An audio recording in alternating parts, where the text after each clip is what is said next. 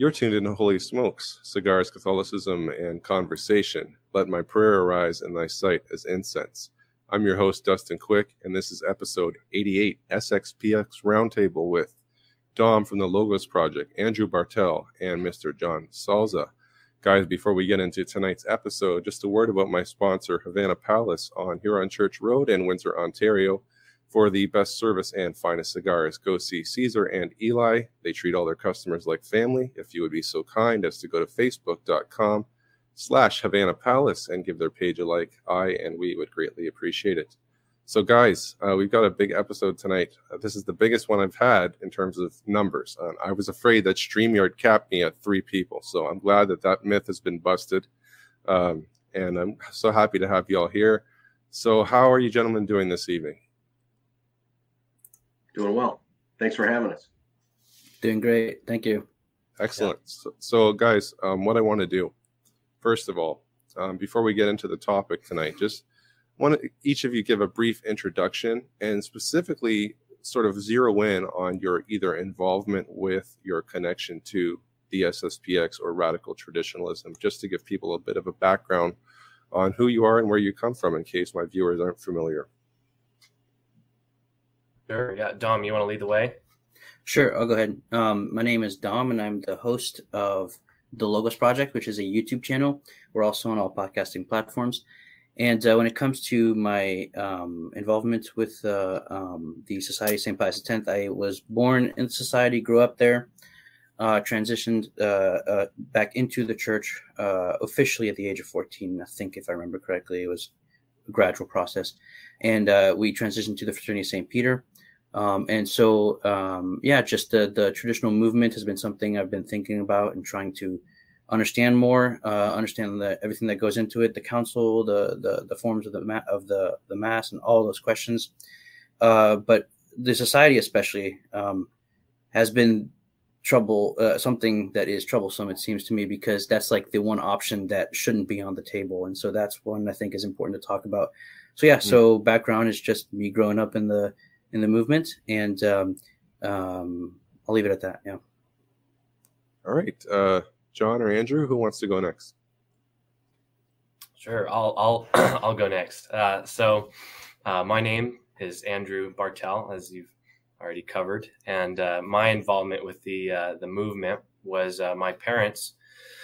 Shortly after converting to Catholicism, found themselves in the traditional Catholic movement, beginning with indult and FSSP parishes, but eventually they transitioned into the more hardline elements of the movement, such as Sedevacantism and SSPX. But it was primarily the SSPX that my father chose, and my mother held Sedevacantism privately, as did many of the initial SSPX priests before they were kicked out in the 1980s. And so my whole upbringing, I was confirmed by Bishop Fillet, my first communion, all of my education. I was educated for a brief time with the Dominicans of Avrier in France, where before they broke with the SSPX in 2012. But it was shortly after I came back from going to school with them that the 2012 split happened, and Bishop Williamson was expelled, and dozens of priests left. It was the largest split in SSPX history, and it was that prompted me. It was that event that prompted me to start doing some soul searching and some digging into my Catholic faith, and eventually it led me home to Rome. So I'm very grateful to be a part of God's holy church again. So. Wonderful. Well, thanks for sharing that, Andrew. I appreciate that. It's a wonderful testimony. And Brother John, how about yourself? Sure. I attended the Society Chapel for 15 years. I began in apologetics actually around 1999. I launched a website called scripturecatholic.com and began writing books and really embraced the traditional movement, and still consider myself a traditional Catholic insofar as I love the traditional Mass. But as I grew more in terms of my knowledge of the faith, and in particular after writing the book True or False Pope, and really doing a deep dive into ecclesiology, the divine constitution of the church, jurisdiction, mission, etc., I discovered that there were some grave errors in terms of the society's position. Initially, I was only focused on the beauty of the Mass, and the very kind priests, many of them are within the society. I grew close to a number of them. I probably am responsible for some of their vocations. I got to know Bishop Flay very well. They were one of the chief endorsers of our book, True or False Pope. I spoke at their seminaries, I spoke at their conferences, I spoke at their chapels. But after we released True or False Pope and began working on that second edition, that's when I realized that some of the things I was discovering that were opposed to sedevacantism were equally opposed to the society. It's the same ecclesiology, it's the same theological and canonical situation practically between all independents who are not juridically united to the church. And so, as a matter of conscience, I felt like I had to speak out on that, not for the purpose of destroying the society, but for the purpose of putting a spotlight on these errors which I consider have been embraced by the extreme side of the traditional movement. And I grew in great concern because I saw these errors actually leading people out of the church. They ultimately lead people almost into a hatred for the church and the Holy Father. When somebody enters the society, a year later, you've experienced this, guys, that person changes often. And this is exactly what, the magisterium has warned about, that the risk is imbibing the schismatic mentality that is fostered in their bubble. They truly are in their bubble. They're not part of the Roman Catholic Church. They refuse communion with practically the entire Roman Rite, and they operate in this bubble. This is why they've been insulated for so long. There's been this veneer of orthodoxy because they wear cassocks and say the traditional Mass. But my goal and the goal of others like Dom and Andrew are to drill down beyond the appearances and let's get into the doctrine. Let's get into the theological and canonical issues that relate to the society and all those who are separated from Holy Mother Church. That's the key issue. Amen. Well said, brother. Yeah, you know what? I was just telling Dom and Andrew before you got on there, John. My view of the SSPX was very, how would you say? It was very neutral in terms of I didn't see anything innocuous. It was just, okay, well, people want the traditional Latin Mass, which is what they offer. You can fulfill your Sunday obligation, according to some. Some even say Rome allows for it. I disagree, but that's another issue. Yeah, we'll talk about that. And yeah, you just want a place where you can celebrate the traditional Mass, and they mention the Pope's name in the liturgy, so it's a valid option. Other than that, I didn't really know anything in depth until I stumbled upon your guys' work. And the most recent video I saw was you, John. It was it was a blue background, a blue brick background. You gave a talk. It was Pioneer Catholic, I think. Yes, that was at St. Augustine University Parish for Father John Del Priori, who's a good friend of mine. He says the traditional Mass there. He serves the University of Platteville, and he's got a wonderful apostolate, in communion with his bishop. And he noticed that even within his parish, and if you watch the whole video, a lot of the opposition that occurred against me that night were people from the parish who attended his Mass, but really don't recognize the distinction between a Mass offered in union with the bishop and an independent Mass offered in opposition to the bishop, right? So he wanted me to kind of set the record straight for them. Yeah, the questioner did try to put you on the hot seat, and I was very impressed with how you handled the questions. I didn't know it was coming at me. I didn't know it was coming. But you handled it like a pro. Thanks be to God. So guys, what I wanted to do is just kind of set the stage first. So for those who aren't familiar, what is the SSPX? What is its genesis? How did it start? Tell us a bit about its founder, Marcel Lefebvre. Just give us a quick kind of backstory, and then we'll get into some of the doctrinal issues. You guys take it away. Go ahead, Andrew. Oh, okay. All right, my turn. Yeah. All right. Well, I think for anyone who really wants a in-depth history of the society, I mean, you can go and read kind of a brief history. I think their website has one. I mean, there's multiple places you can go and see it. So I'm just going to give kind of the bird's eye view. But what happened was it began primarily with a man. You might say a man was the one who these seminarians began to rally around, and he became known as one of the members of the Chaetus Internationalis, I think is what it was called, which was a group of a more, I hate this terminology, but kind of a conservative group at the council, you might say, faction or wing that tried to influence a lot of what was going on there. And he was one of the leaders of that. And so he became well known at the time of the Second Vatican Council for that, as being one of those bishops who wanted to stick, more to the traditional ways, definitely less change on the less change side of things, as well as being an outspoken critic of many of the characters that were there, as well as the some of the things in the documents themselves.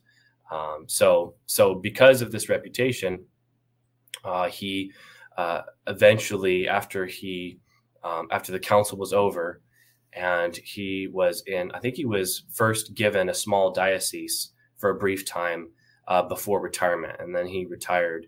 And it was at that time that seminarians who were struggling to get the priestly formation that they were looking for, approached him and asked him if he would be interested in leading that and helping them in their formation.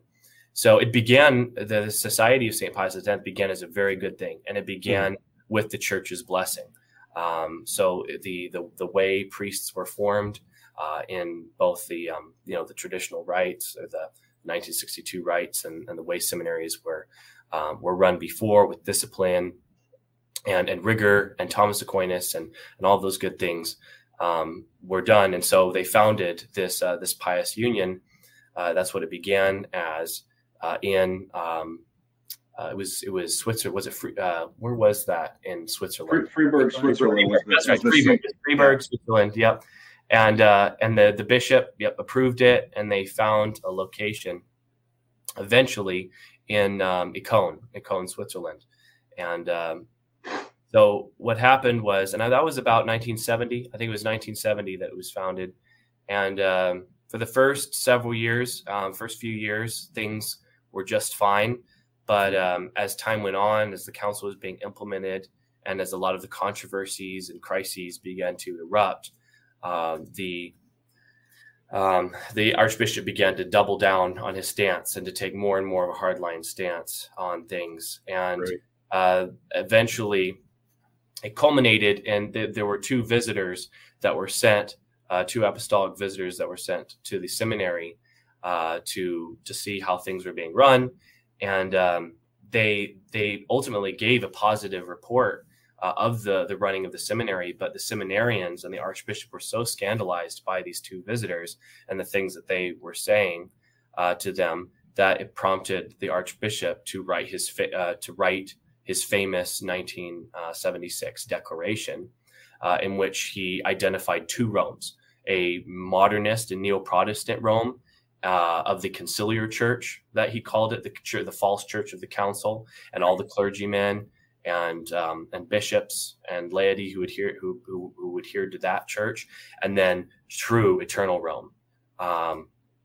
And it was at that time that things began to go south, and the Pope asked him to renege, or to withdraw that declaration, which he refused to do, and which eventually ended up in him becoming suspended.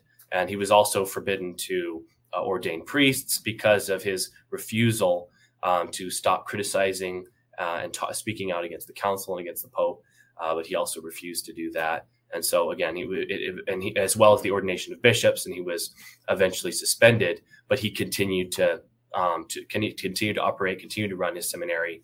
And this went on for several years, all the years from 1976 all the way up until 1988, when Cardinal Ratzinger was put in charge of trying to bring the Society of St. Pius X out of this irregular state, the state of where its priests and leadership were all suspended, and to keep the Archbishop from setting up what would in practice be a parallel hierarchy. Even though he didn't say he was doing that, it would enable the SSPX to operate independently from Rome. They wouldn't need to have anything to do. They would be able to have that self-perpetuating sacramental and governmental system with that. And unfortunately, even though all the way up until they actually thought they were going to come to an agreement, and the Archbishop did actually sign it, but he reneged on his signature the next morning and went on to consecrate 4 bishops, even though he had been promised that he would be given a bishop in August. He said, not enough. I think you're just waiting for me to die. You're playing games with me. And so he went on, and that was what really formalized the break. There was already obviously schismatic actions before that. There was already a rebellion, but this is what really cemented, you might say, the schism. And unfortunately, the SSPX has been, there has been back and forth. There has been talks, especially since 2012, but the society has been operating kind of in this state of irregularity and separation from the church ever since. And Dustin, I think it's important to note too that the society, when it was founded officially, as Andrew mentioned, it was a lay association because it was a group of seminarians being formed by a retired archbishop, and it only had a temporary or provisional status called experimentum, which was a 6-year provisional status, at which time it would have necessarily expired unless the Holy See gave it approval to continue. They wanted to see whether this thing was going to work. And so ab initio, the society never had a right to perpetuate itself beyond 6 years. The fact that they claim a right to exist certainly is not the case at all. And as Andrew mentioned, they were suspended a year before their canonical expiration date, actually in 75, by a decree that was approved in forma specifica by the Roman Pontiff Paul VI himself. And so to claim that they had some right to exist is not true. And moreover, their own statutes say that their entire existence depended upon the local bishop. Bishop Charrier is the one that founded the society as a lay association. And it was dependent completely upon him and his will. He was actually the one that was to ordain the priests for the society, and then they would be incardinated into the diocese, either in Fribourg or beyond, if other bishops wanted to take these newly ordained priests.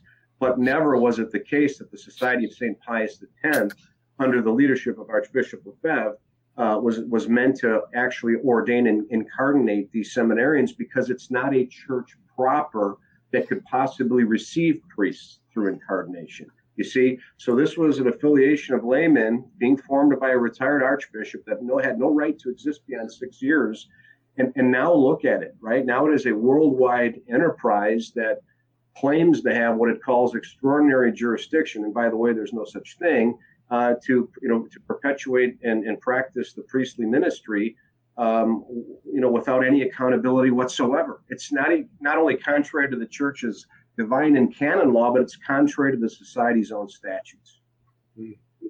So that's interesting. A couple points, between what you and Andrew had said that really stuck out to me. Number one, that it had a shelf life, which probably many people aren't aware of.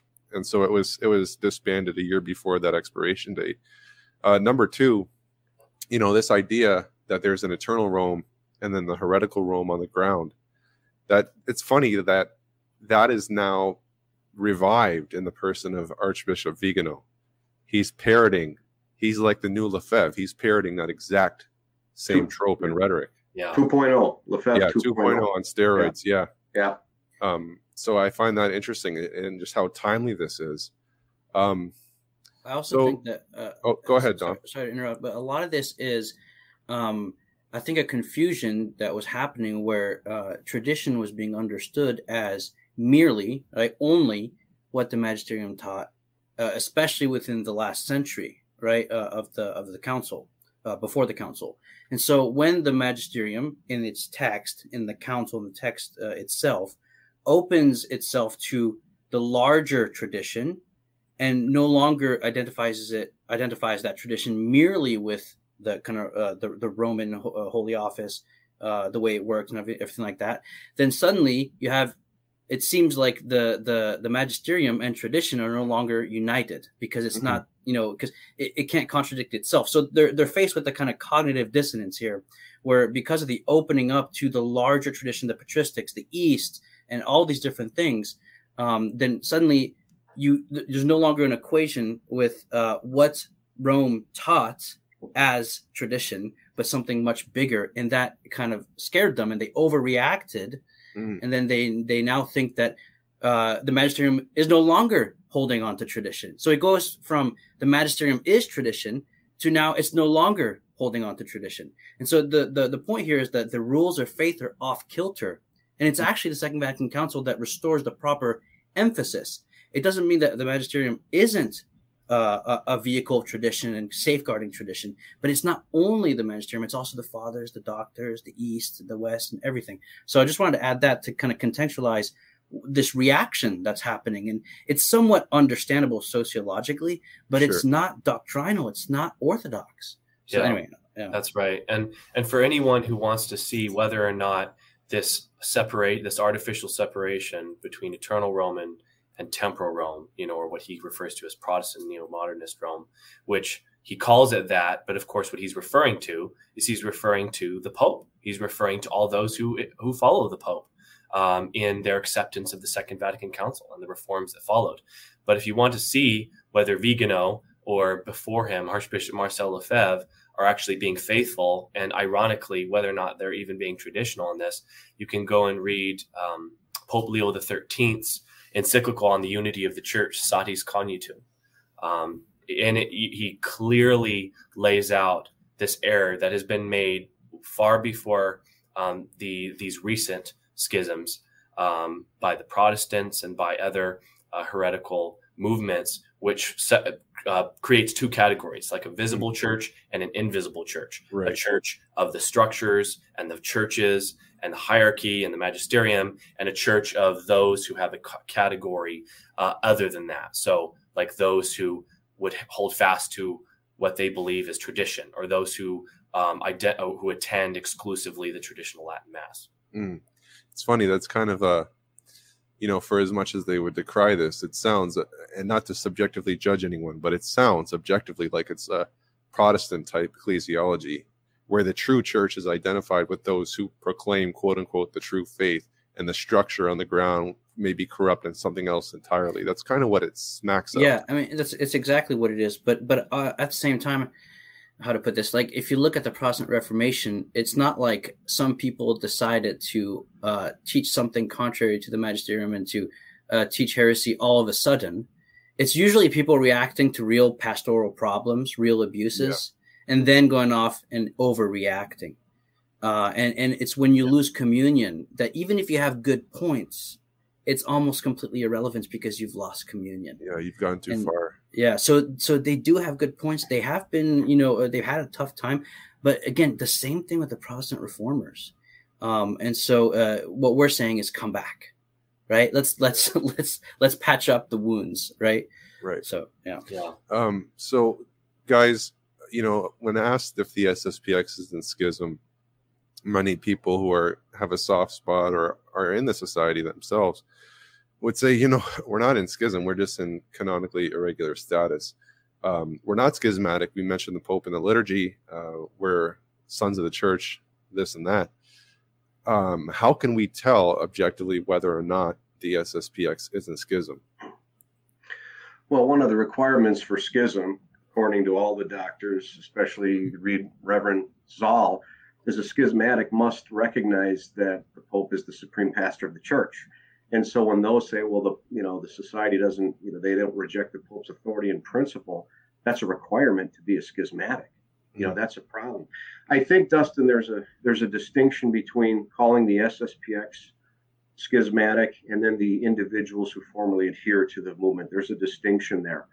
John Paul II referred to the schism of Archbishop Marcel Lefebvre and the fact that he performed a schismatic act.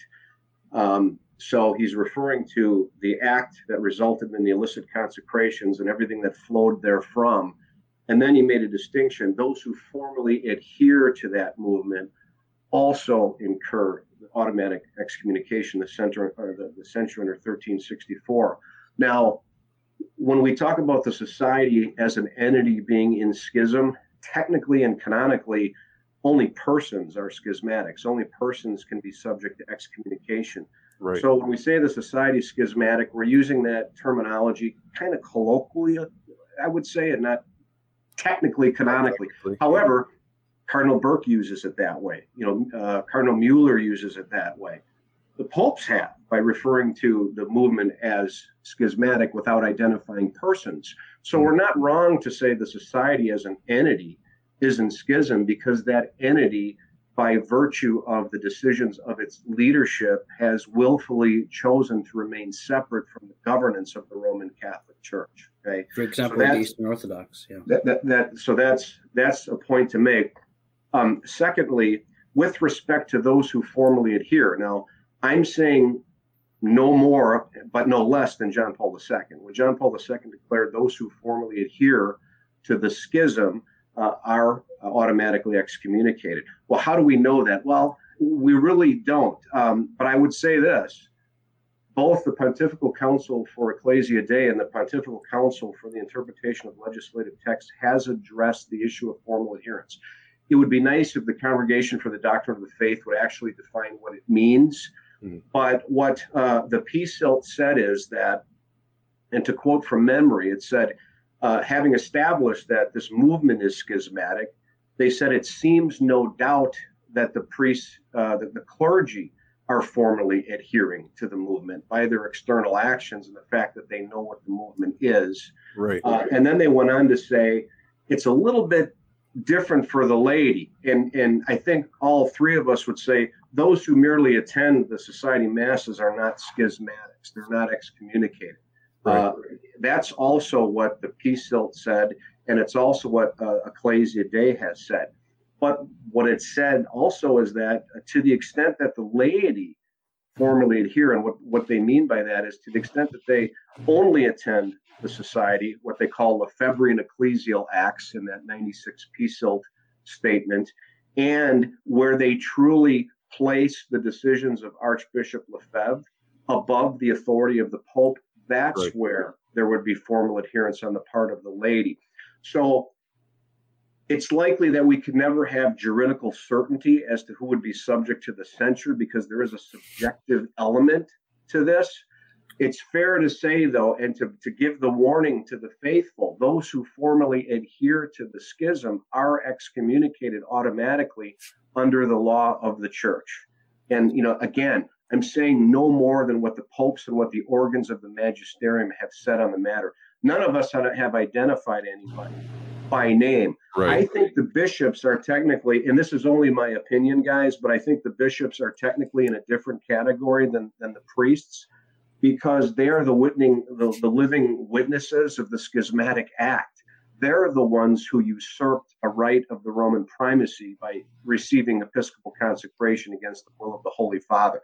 So I think the case for schism, without rendering, I can't make a judgment, but my own opinion would be, it would be fair to say the bishops are, but again, we have to nuance it, and, it's a different case for the priests and an even a more different case for the faithful.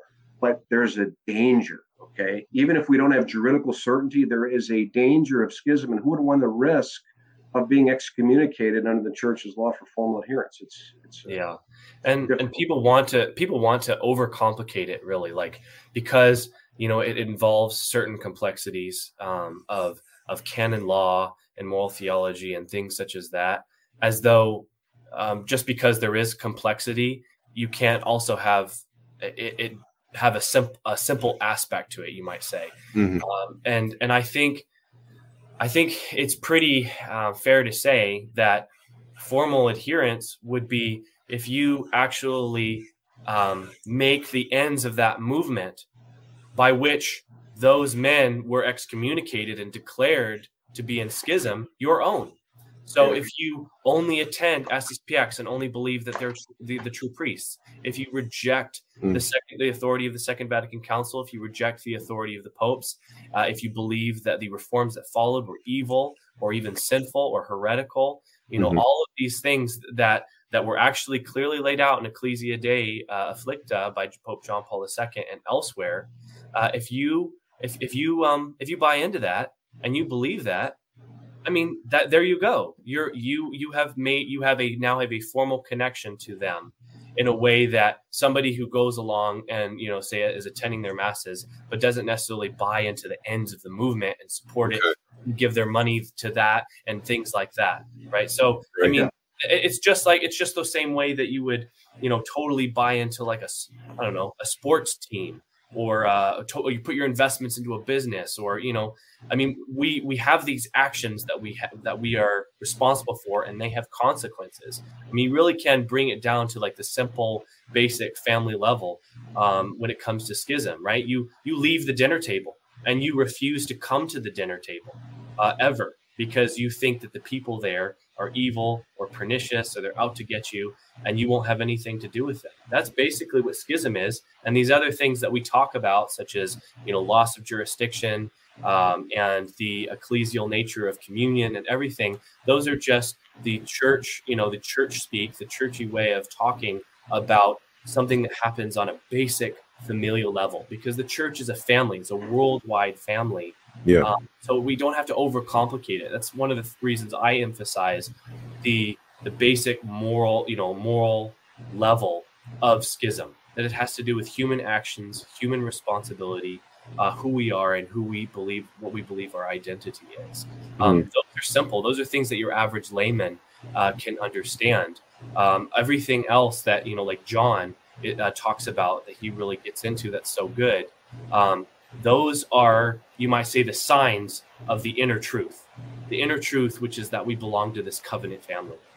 That's what this is all about. This is all about God and being incorporated into his family and remaining at the table, the supper of the Lamb. And Dustin, it's also important to point out that schism is not only refusal of submission to the Roman pontiff, but also rejecting communion with those subject to him. We forget about that second canonical element, which suffices for schism. Okay, if you want to debate to what extent the society has really withdrawn communion from the Holy Father, that's one debate. But here's something that's probably even easier to discern. It's a fact that the society priests refuse communion with 99.9% of the Roman Rite, of people in the Roman Rite, because they attend the Novus Ordo Mass. Right. And in fact, they even advise rather consistently, and I'm not accusing every priest in the society of this, but pretty consistently, to be leery of going to Ecclesia Dei, former Ecclesia Dei institutes, like the Institute or the fraternity. So there clearly is a posture of refusing communion with those that are subject to the Roman pontiff, irrespective of their own juridical irregularities and separation from the church. They externally refuse communion with what they call the Novus Ordo Church. That is a clear sign, perhaps even a clearer sign of schism that's not emphasized enough. Okay. And how many Catholics do you know that only attend society chapels and would never go into a Novus Ordo church, much less go to the Mass? Certainly, if there's a traditional Mass there, they want to make sure that those hosts weren't consecrated by the Institute of Christ the King, or even a Novus Ordo Mass, you see. So there clearly is this refusal of communion, which, as Andrew pointed out, is definitely a most clear external sign of schism. Yeah, that second part, John, I think is key. And I think it's easy to forget, too. Refusal to submit to the Roman pontiff and the bishops in communion with him. That part needs to be emphasized more, because it's easily shown, as you said. Go ahead, Dom. Sorry, Dustin. I just want to say, but this really, it teaches us a beautiful lesson, which is what is the Eucharist, right? It's the body of Christ. There's a deep connection between the Eucharist and the church. And when you rent the church with schism, right, then the Mass said not in communion contradicts the very Eucharist present at that Mass. Yeah. So it's a contradictory Mass that is being done not for the purpose of bringing everybody into communion through the sacrifice of Christ. Really, so it teaches you the horrors of schism and its effects in people, but it also teaches you the beauty of the Eucharist and why schism is such a danger. It's something that should sadden us, because the church, she is a family, as Andrew beautifully pointed out, but even more than that, she's the whole Christ. She's the very flesh of the bridegroom. And when you sever that flesh, there's a kind of a spiritual death it can take place, and that's very dangerous. And so that's why, what unites the flesh of the bride and the bridegroom is charity, that, it's the love of the spouses. Well, when you sever that, then you start to dry up. You're not connected to the vine. The sap isn't there anymore. And that's very dangerous. So I just wanted to add that. Yeah. Well said, Dom. That's great, Dom. Yeah. Guys, one of the things that troubled me that I learned fairly recently was that Marcel Lefebvre, and I think this is in his letter to Confused Catholics, correct me if I'm wrong, but he said the Novus Ordo, as celebrated according to the norms and rubrics of Sacrosanctum Concilium, that Mass is inherently evil and a danger to souls. And a danger to souls, theologically speaking, is you could be led to perdition. So it's not just, going to the Novus Ordo will leave a bad taste in your mouth, or you'll get angry because, certain things are done or not done. We're talking about actually objective evil. Is that accurate? Does the society still hold to that officially? He even publicly, and it's on YouTube, called the new sacraments, the Reformed sacraments, they're not different sacraments. He called them bastard sacraments. You can find this on YouTube. Yeah. Sorry, but what do you guys think? Because he believed, and he said that because he believed they were the product of a false union with a false church. He believed they were the illegitimate offspring of, and this. So this all goes back to this first faux pas that Archbishop Lefebvre made in 1976 by artificially separating and saying, okay, now there's a true church and a false church, and the false church is the visible church that we see. Right, with the Pope and the bishops and the magisterium and everybody who adheres to the council. That's the false church. And now the true church is those of us who actually preserve the tradition. So all the way back. So now you have this rejection all the way to this day of his priests, of these sacraments as being illegitimate, completely illegitimate, and something that, like you said, Dustin, will actually can become mortally sinful and make you a Protestant, basically. Wow. Yeah, like you look at, one of the churches that does Mass really well is St. John Cannius in Chicago. And I always think when I see those Masses, I think to myself, the SSPX actually holds that attending in or participating in this beautiful Mass could harm your soul. It blows my mind. One of the things I wanted to ask too, and anybody could take this, but John, I've heard you speak on this quite a bit, is the SSPX priests and bishops don't have mission from the church, so they're not really operating canonically. Can you speak more about that? What does that mean that they don't have mission from the church? Sure. So starting with the bishops, when a bishop receives episcopal consecration, he receives an ontological participation in the sacred functions of the episcopacy, but he's not allowed to exercise them until he's in hierarchical communion with the Holy Father, which generally means he will be given a mission by the Pope to rule over a diocese. Perhaps he's an auxiliary or he's underneath another bishop with ordinary jurisdiction. But a canonical mission is what makes the powers received at episcopal consecration ready to act licitly and in union with Peter, because everything depends upon Peter. And so because the society bishops, although they have received valid episcopal consecrations, they have not been given a canonical mission, and hence they're not allowed to exercise the episcopal ministry. It's the same for the priests, although the terminology is a little bit different. When a priest is ordained by a bishop, he similarly receives, the indelible priestly character on his soul and has powers that he can use to exercise the priesthood. But he has absolutely no right to do anything until he is under the authority of a bishop. It's called incardination under Canon 265. Incardination is required, which basically means he's tied to or hinged to a bishop. In other words, Christ gives a mission to the Pope. The Pope then delegates mission to the bishop, and the priests are co-missionaries of the bishop. They're participating in his mission. Priests don't have missions on their own. They're always united to a bishop. And so upon incarnation, the priest is given many of the faculties universally by operation of law, for example, to say Mass. There are additional faculties that would be required and given to him, for example, to hear confessions. But it's the same thing, Dustin. He has to be authorized. He has to be sent. The validity of his ordination is insufficient. He has to actually be authorized to exercise the offices, the interior ontological powers that he received at ordination in order to be a legitimate Catholic minister. If he is not properly sent by church authority, he is not a Catholic minister. Wow, that's pretty cut and dried there. Yeah, and the reason for this too is so important, because we think, well, why mission? Right. Why is it necessary?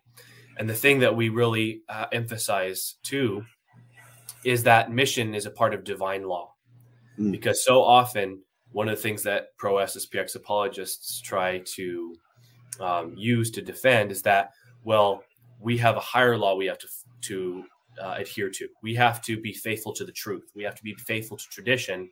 And if that means we have to disobey these ecclesiastical laws, then so be it. Right. But when it comes to mission, which is closely connected to schism and the unity of the church, it's really at the heartbeat of the church, is because it has to do with the nature of the church, which flows from the nature of God. Because God himself is a procession. It's ascending, a mission.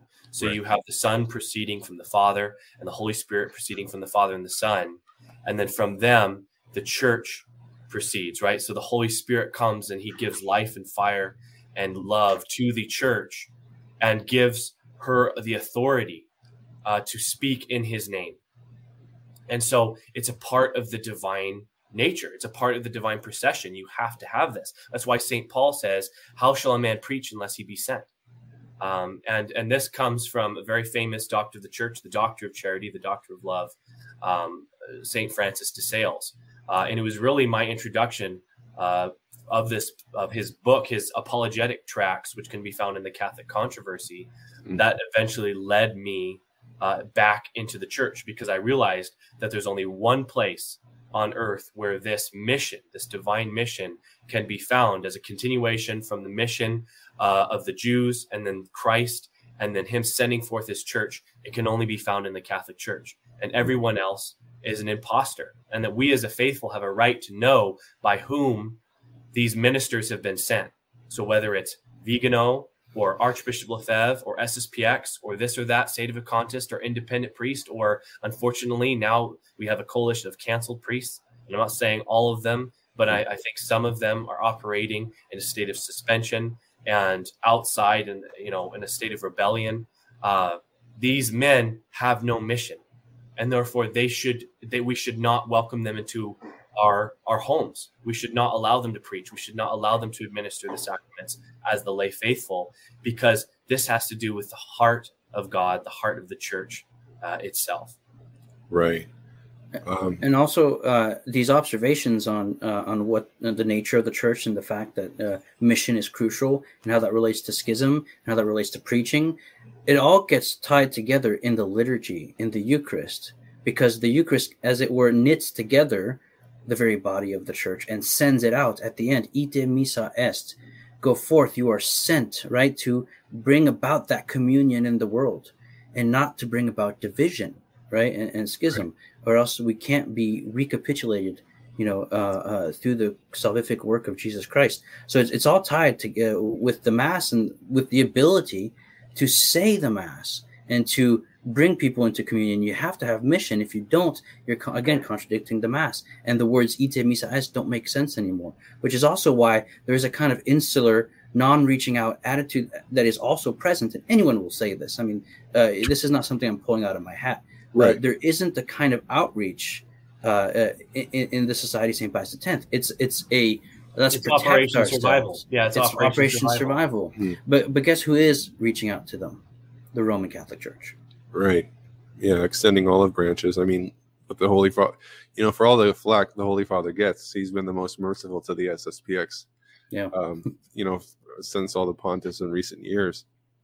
Yeah. I was about to mention too, Dustin, if you don't mind, when Andrew says mission is a matter of divine law originating from the Father himself, who sends the Son, and so forth. This is the reason why the church throughout history and the popes throughout history have taught that if one claims to have a mission but was not sent by earthly lawful authority, he has to have miracles, because that's the divine testimony, because mission is of the divine law, you see? So, and St. Francis de Sales taught clearly this. A number of popes have written extensively about this. The church says if you actually claim to have mission, but you weren't sent by lawful authority, prove it through miracles. Right. Okay. To my knowledge, the society doesn't have any miracles. And by the way, all the popes who've taught about mission, including St. Francis de Sales, say that the mission is always consistent with the ordinary mission of the church, never in opposition to the mission of the church. That's so number one, the miracles have to be canonically approved by ecclesiastical authority, and the mission, which has the divine testimony of the miracles, is the same as the mission of the church, because there's only one mission. There aren't competing missions, you see. Right. That underscores the fact that mission is a matter of divine law. Yeah. Guys, one of the quotes that strikes me right now, and I've thought about this before, St. Augustine, I forget which letter it was, but he said something like, paraphrasing, when looking for the Catholic Church, a heretic will point to his private house or private chapel, but everybody knows where the Catholic Church is. Yeah. Right? You don't have to point. That's like, if you're evangelizing somebody, can you imagine? We have this wonderful deposit of faith, and it's been kept for 2,000 years, but you can only find it like a needle in a haystack. It's almost like, after an altar call, and when the minister says, now go find a good Bible-believing church, and you have all these different choices, and it's like, where do you go? Yeah, Dustin, right? This is such a great point you make, because this is exactly St. Irenaeus's point. And this is why St. Irenaeus is known both to speak at length about apostolic succession and to fight against Gnosticism, which is a secret knowledge apart from the visibility of the church, right? And so for me, a huge part of this for me was reading St. Irenaeus and realizing, oh, no, this is not consistent. And so, and this talk about mission is, we didn't just pull it out from only St. Francis de Sales. It's in the Fathers, the Scholastics, and the Moderns. Ratzinger speaks about it at length in his little book called The Communion. St. Irenaeus talks about it. St. Bonaventure talks about it, and this is not just one little gotcha card that we pulled out of our hat or something. This is what makes sense of the constant teaching of the church. And as John said, and I think this is really brilliant, which we need to really hammer this point home, is extraordinary mission can never contradict ordinary mission. Is it contradicting? Is the society contradicting the ordinary mission of the current visible church? Yes, that's a done deal for me. And they actually admit it, if you've watched the Crisis series of podcasts, priest after priest, I think it was Father Jonathan Loop said, yes, we are operating contrary to, paraphrasing him, contrary to the will of the princes of the church, the successors of the apostles. This is exactly what Father Loop said. That's their position. They acknowledge that they are carrying out a so-called mission contrary to the mission of our Lord Jesus Christ through his Roman Catholic Church. Yeah, all form of last phrase. All form of Protestantism is a kind of Gnosticism because it divorces the visible and the invisible. Sorry, Dustin. Right. No, exactly. The church is the extension of our Lord in the world. Right, body and soul are united. So that's an excellent point, Dom. Now I think I lost my train of thought. I remember. Okay, so somebody will say, that's all well and good, but Archbishop Marcel Lefebvre and the society by extension, they do what they do because of the crisis in the church. Ergo, there is a state of emergency. Therefore, they can do what they do validly and legitimately. And it's my understanding that only the church can declare whether the church is in a state of emergency. That's not up to an individual's private judgment. Well, that's precisely what the Pontifical Council for the Interpretation of Legislative Text said when it confirmed that Archbishop Lefebvre's consecrations were a schismatic act. It rightly said there is never a necessity that would justify consecrating bishops contrary to the will of the Holy Father. And that's, Dustin, because the right to choose and select and consecrate and send bishops belongs to the Pope alone. Of course, he delegates the authority to consecrate to other bishops, but he, by divine right, alone chooses and sends his bishops. And hence, there could never be a necessity to justify that act, which perpetuates apostolic succession and goes to the very divine constitution of the church, perpetuating her existence until the second coming. There can never be a necessity to justify a direct attack on the unity of the church and to justify a schismatic act, you see, so it doesn't make sense. Because we're dealing with the divine law, and because divine law foresees all things, it also foresees cases of necessity. The church's mission, the way Christ structured it, handles all cases of a necessity already. We don't need, as St. Francis de Sales said, extraordinary legates to come around and claim that they need to save the church. It's, every schismatic has said that throughout history, but the popes have said that's not the case. Christ founded his church to handle all of these issues that will rock the boat, so to speak, until he comes again.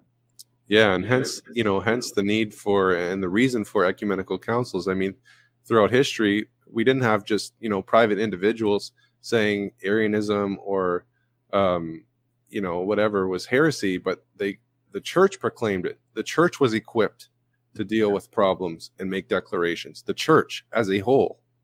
It wasn't just a few individuals saying, no, we need to set up a parallel structure and determine this, that, and the third. The church as a whole declared, this is going too far.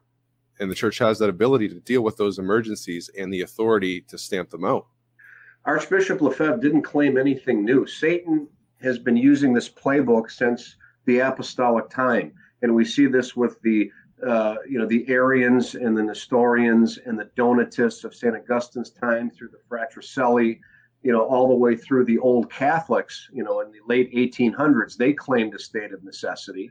And what did Pius IX say? Well, we've got it covered, that Christ's church is going to prevail. But all schismatics say that. The old Catholics left the church after Vatican I. The Society left the church after Vatican II. We see the same thing with the Sedevacantists, with the Resistance.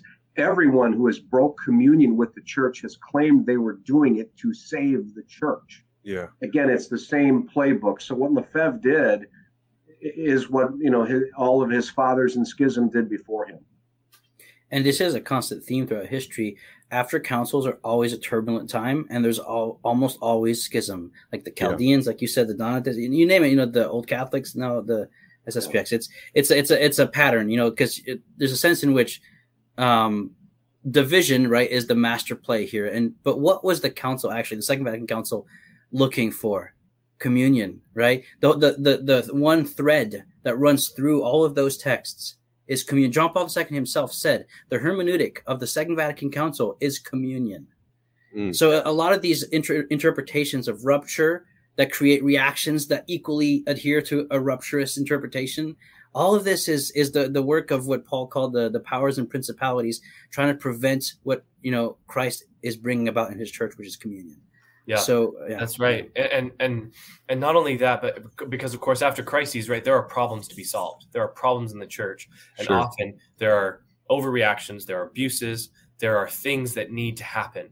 But when it comes to separating, right, separation, division, schism, as St. Augustine said, there is never a justification for schism. Schism is never justified, ever. Because why? What does this all boil down to? The means are not justified by the ends. Right. And schism and separation and breaking the unity of the church is never a solution. It is never a solution. And I remember talking about this with Cardinal Raymond Leo Burke, and he said something to me that really has stayed with me. And that is, he said, schism is a purely human solution to a real problem. He said, excellent. But it's not. He said, but that's therein lies the problem, is that it is merely human. It is not a supernatural response. We are required as Catholics to trust in God's will, to trust in the church, to know that he's going to be there, he's going to be faithful, that Christ will be faithful to his promises, and that we work within the family, we work within the church, and not separate and start a new thing wherein, we're broken off away, and then all of a sudden now we have all kinds of issues that you're dealing with because you're broken away from the life-giving source of the body. Yeah, amen, brother. One thing I did want to mention, I think we should be consistent, and this is why a good grasp and knowledge of church history is so important.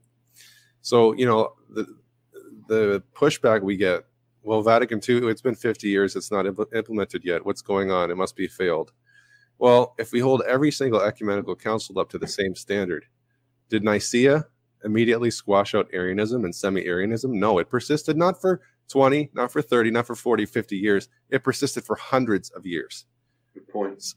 So, I mean, by that standard, if we're using that yardstick, every single ecumenical council, not just Vatican II, but the first 7 are all failures. If we're to be consistent, we have to admit that. Yeah, that's right. It's a great point. And also, I think what I find interesting is that some of the councils of the past, even like the very earlier ones, are still fruitful today, and there's things that we can draw from them today. For example, Chalcedon is actually still debated in certain circles today, but those debates yield a lot of fruitful work in theology. So a council is one of those kind of stamps in church history that is something we can constantly come back to. We can see what it yields. We can be constructively critical, but the issue here is the critical spirit is not the same thing as being constructively critical. Some people have some criticism about Chalcedon, and yet it really solidifies the defining factor for orthodoxy, which is Jesus Christ is fully God and fully man. And so, this is just, people have this kind of black and white view of history, and I don't like this council, it must be a departure from. It's just not that simple. And it's very nuanced. A little bit more, a little bit more faith and trust. I just want to give a shout out to a few people who are watching, who support this channel regularly. Hallelujah, Catholics on Record, my friend Matthew, True Form Motivations, a dear brother of mine for over a decade. Saint Charbel, Miracle Worker, and Father John Brown, SJ. I just want to give them a special mention. My brother True Form Motivation says, "Greetings, Dustin. One way you can tell the other schismatics and heretical groups know the Catholic Church is the true church is because they broke away. They didn't stand and say, 'We're the true church. You Catholics break from us.' The Catholic Church has always stood on the foundation," which is absolutely true. I mean, every schismatic and heretic says the same thing. We are saving the church, but they go above and beyond, the established means and order in order to quote unquote save or reform the church. But the best way that we can reform the church is by reforming ourselves. Yeah. That's the best way we can do it, by offering up our sufferings and our sacrifices in union with Christ for the good of the church and the whole world and the entire creation. That's how we can do this. So, guys, what I wanted to ask you, because we're winding down in a bit here, maybe 15 more minutes or so, because I have to get ready for my next show. And I've appreciated you all so much in your insights. It's been an absolute blessing to me. Thank you again. I wanted to address this. Okay, so many people are critical, and I can understand why. So my view of Traditionis Custodes is kind of balanced, right? On the one hand, I know why the Holy Father issued it, because many people have used it's not the fault of the traditional Latin Mass, which is beautiful in and of itself, but a lot of people have used it as a veneer for schism or quasi-schism, either formal or material. And this isn't just a select few. I see this rampant online, and I see it in real life. So I can understand why the Holy Father has issued the document and the restrictions. However, I think maybe the restriction is a bit heavy-handed. Maybe a different, more prudential approach could have been. I'm not the Pope. I'm just saying we can criticize prudential decisions, right? And I think maybe a better way would have been, okay, you want to celebrate the TLM? Sign this profession of faith. Profess your fidelity to the magisterium in Vatican II, and you can celebrate. No problem. I think that would have been more prudential, less of a carpet bomb, less heavy-handed, which might not have pushed people away. But what do you say to people who say, look, the traditional Latin Mass is less and less accessible, and our only option is, if we don't have SSP or the Institute of Christ the King, we don't have any other options. So what are we supposed to do? So before you guys answer, one of and this solution isn't for everybody, but for me, I almost defected to Eastern Orthodoxy in 2016 over the state of the liturgy and how I perceived abuses and whatnot, and how it was being celebrated or not celebrated properly. It made me so angry. But then a friend of mine taught me about redemptive suffering and applying it to the Mass. And the way I participated in the existing Novus Ordo transformed my spiritual life, and I was as edified as I left a Novus Ordo as I did a TLM. And a year prior, that would have been unthinkable. So it's just a grace that's been given to me. But maybe that's not the solution for everybody. So what do you propose somebody do if they have a love for the traditional Latin Mass, but it's not accessible in their area and they don't know what to do? Do you have any like practical advice for them? Suck it up. Offer it up, right? It's cliche, but it's cliche. That's what my football coach told me. My old high school football coach told me it stayed with me. This is a thing that we're all facing, and I think it's likely that we're going to face even worse things next year, from what I hear. The rumblings in Rome. I mean, I would say, Dustin, the first thing is, the Mass is a means to an end. It's not an end in itself. And this is in no way to depreciate the TLM, which I've been attending for just about 20 years. I mean, I absolutely love it. But it is a means to an end. And if it's taken away, we have to recognize that Christ himself is permitting this for whatever reason. I do agree with you, Dustin, and I've even argued the same thing myself. When you read Pope Francis's rationale for his actions in Traditione Custodes, he refers actually to the ecclesiology of those who, in his view, attend the TLM, and he points out the fact that many of these are fomenting division by claiming that they are part of the, quote, true church. He says that twice, I think, in his letter to the accompanying letter to the bishops. Who is to blame for that? It ain't the Institute of Christ the King, and it ain't the Fraternity of St. Peter. It's the Society of St. Pius X. As you said, it's not the TLM and the 62 Missal, but those who've weaponized it to further and foment their divisions. Obviously, we're not the Holy Father, but prudentially, I would say the solution would be to condemn the Society of St. Pius X and those who have fomented such division, because that's an issue that's separate and distinct from the TLM. Don't punish those priestly societies who are in communion with the Holy Father. So it seems like the Holy Father has taken a very broad stroke to this, and it's unfortunate. But I can understand the rationale. He's concerned with those who have weaponized the Mass and used it to foster division. But what is the solution? I think we have to do the best with what we have. I do not think we have a moral obligation to attend a liturgy that is replete with sacrilege. Of course not. I don't believe that at all. But I think that's an exception, honestly. I really do. I'm aware of a Novus Ordo parish very close to me where the priest chants, he says the old canon, the traditional canon, and there's a communion kneeler that he stands behind and distributes communion only by himself, no lay ministers, and people kneel and receive communion on the tongue. I mean, this is going on. I think the worst of it was in the 70s and 80s and 90s. In fact, I just had coffee with the priest yesterday and asked him his thoughts. He said, John, these 20 and 30-somethings who are being ordained, they're really being attracted to tradition. The tide is changing. God willing, we're going to be able to have reverent and Catholic rites celebrated in the new rite. But again, it's in Christ's hands. We have to put all of our trust, faith, and hope in him. That's right. And that's why what we're saying about the SSPX is so important.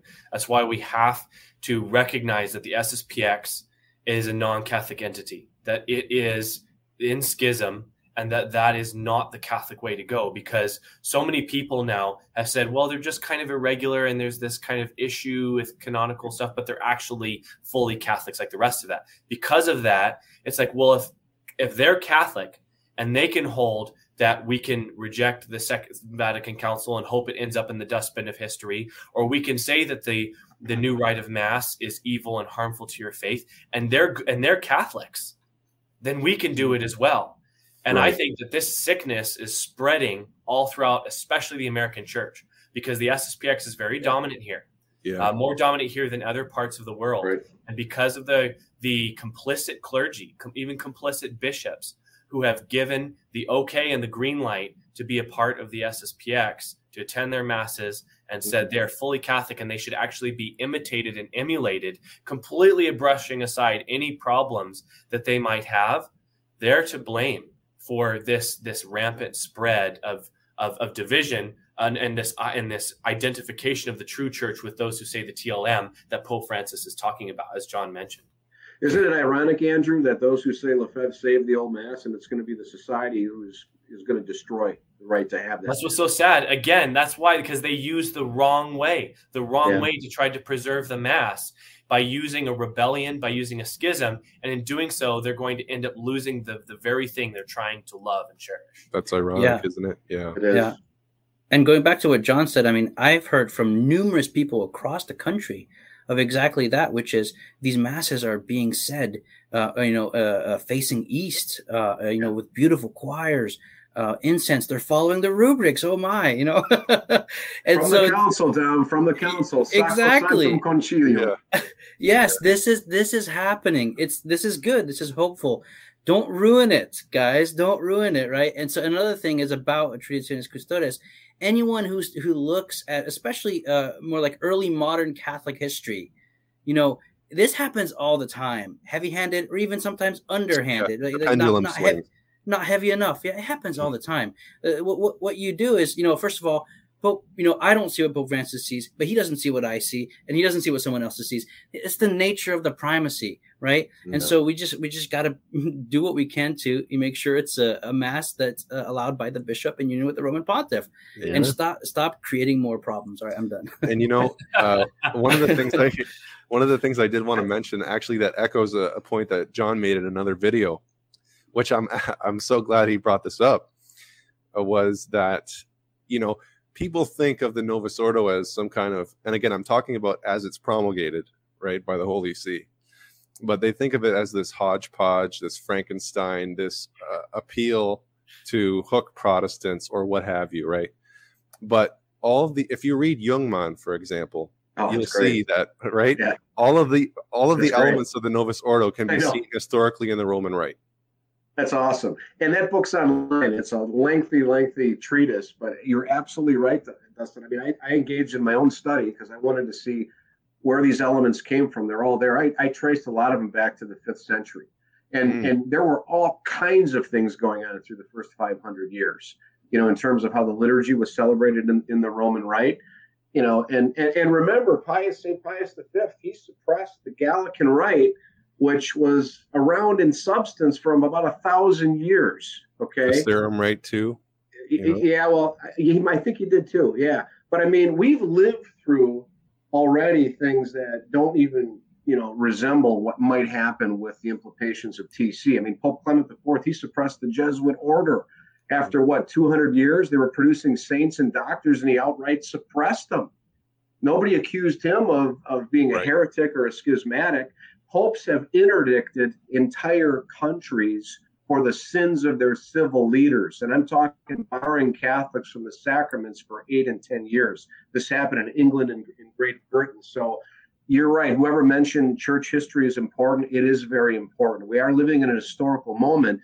But if the 62 Missal is taken away, the church actually has suffered much worse, in my opinion.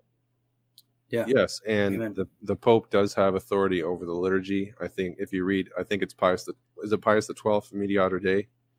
Yes, but also Vatican I, Vatican I. Eternus. Yeah, that's the thing, right? It's not just we only listen, and I think this is one of the SSPX stances is that we only listen to the Pope's infallible ex cathedra pronouncements. That's not what Vatican I teaches. It teaches the Holy Father is to be obeyed in not only his doctrinal pronouncements, but also the discipline and government of the church. I mean, people forget that part. That's actually a condemned proposition. It's a condemned proposition. It's condemned, yeah. Yeah, by Pius IX. I mean, they talk all the time about the Syllabus of Errors, and then they fall into the exact same condemned proposition, which is the idea that you only have to follow the extraordinary magisterium of the Pope. I mean, come on.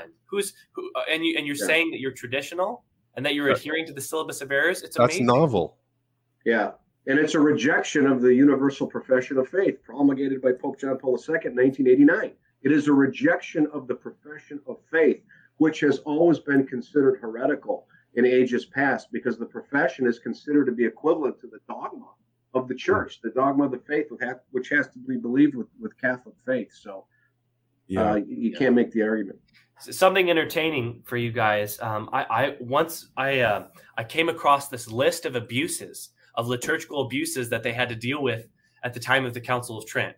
So just in case anybody thinks that that liturgical abuses are something novel, and it's like, oh, the only time you have liturgical abuses is when, you know, the Novus Ordo, because they loosen the rules and now you have all kinds of liturgical abuses. No, at the Council of Trent, they had to deal with all kinds of like superstitions that were entering into the Mass. Some of the things that the priests would do, like they would do multiple signs of the cross over the Eucharist, like that was what confected the consecration. Some of them would even like put the Eucharist on the head and do like a weird procession around. There were lords and ladies, and like you talk about like being annoyed at people in the pews, there were lords who would bring their hunting dogs and their falcons to Mass with them. And one of my favorites was that you would have these different churches, and they would be having Eucharistic processions, and they would meet on the same street, and neither one would want to give way because they're like, well, we've got the Eucharist. And so then these brawls would just break out over in these Eucharistic processions. I mean, they had all kinds of things because humans are messy. It's just kind of part of being, you know, the human family. Everybody who has kids and knows that this is how it is, and it's the same thing in the Catholic Church. So we have to have a certain amount of patience with the process and with our weak, human beings. And let's have a sense of humor about it too. I mean, we're kind of strange in how we try to do things. Yeah, definitely. I mean, again, a grasp of church history, I think, is paramount. Knowing that the church doesn't move on our time and our whims and wishes. She moves very slow, but she moves methodically under the direction and guidance of the Holy Spirit, ultimately vindicating Christ's promise that the gates of hell will not prevail. So the solution is not to jump the bark of Peter into a life raft during a storm. You stay in the bark. That's how you get to the promised land of salvation. And another thing we can do is being solicitous for those who have been hurt by abuses, whatever they may be. Right. And I think that's our responsibility. Yeah.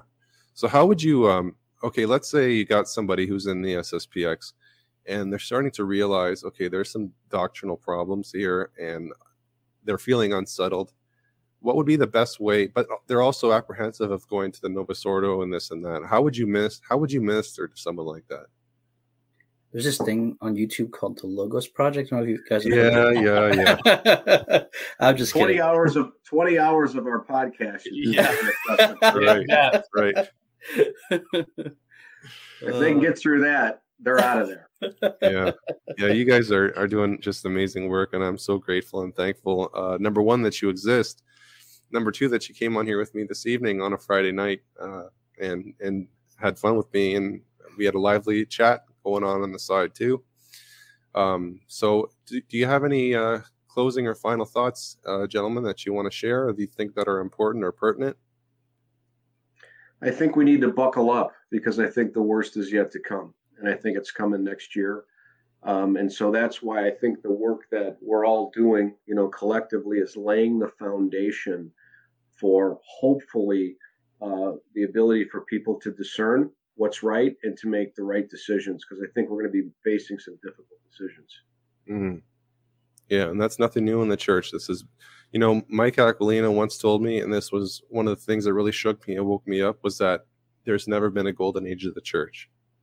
There's always been problems. There are problems, and there's going to be problems until the Parousia. So we have to, like you said, buckle up, offer it up, suffer nobly, don't be effeminate. And I don't mean in the colloquial sense. I mean, effeminate, according to St. Thomas Aquinas, is being not willing to suffer. Yeah. Right? We suffer for our bridegroom, and we're one with him. As the head is, so is the body. So if we participate in the death and the crucifixion, we will come to the glory of the resurrection. But we just have to be patient, stand firm, stand our ground, be in union with the living magisterium. And it is a living magisterium, not relegated to a certain group or a certain time period. It is living and active, and we are to be in union with the magisterium, to be obedient, to be docile, and trust Christ. We're not Catholic because of the men who hold the offices or because of a certain style of mass. Yeah. We're Catholic because it's Jesus Christ's church that he established and he will keep until the end. And think of the graces and the merits we can win by fighting the battle on the right side, right? And as St. Peter said, in doing that, we confirm our election, God willing. So let's persevere in this, guys. Yeah. Andrew and Dom, did you have any final thoughts? Andrew? Sure. Anybody who has read what I've written or listened to the things that I've said know that I really try to emphasize the theme of family.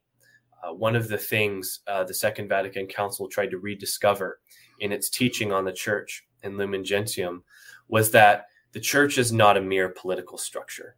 It's not just a pyramid. We have to remember the rich spiritual imagery that you can find in Scripture. You know, a flock and a shepherd, a rock, a household, a temple, a pasture. All of these different beautiful ways of that come closer to what the church truly is. Yes. Do we have to have government? Do we have to have society? Absolutely. But the reason for that, the society exists for the sake of the family, because the family is the fundamental society.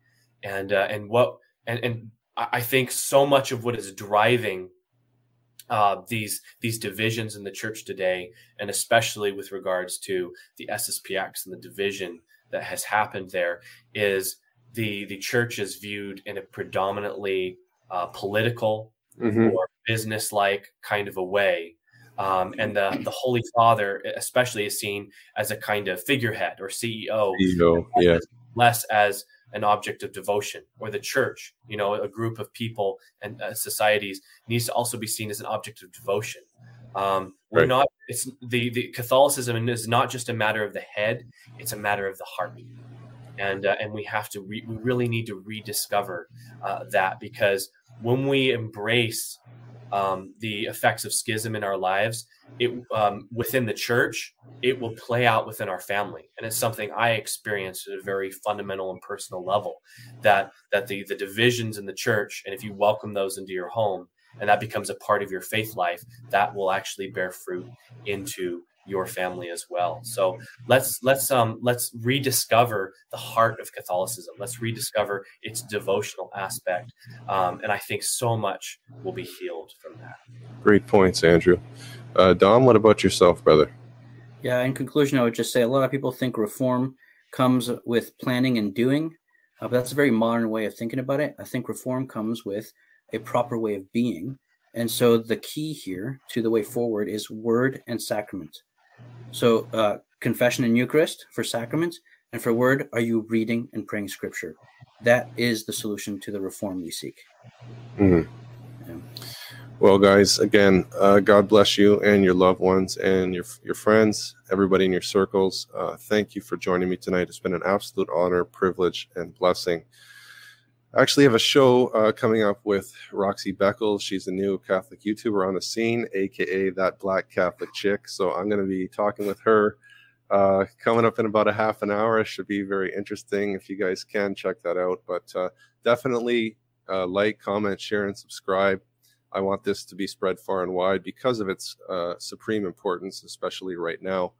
So, guys, with that, I just want to say that you've been tuned into Holy Smokes, Cigars, Catholicism, and Conversation.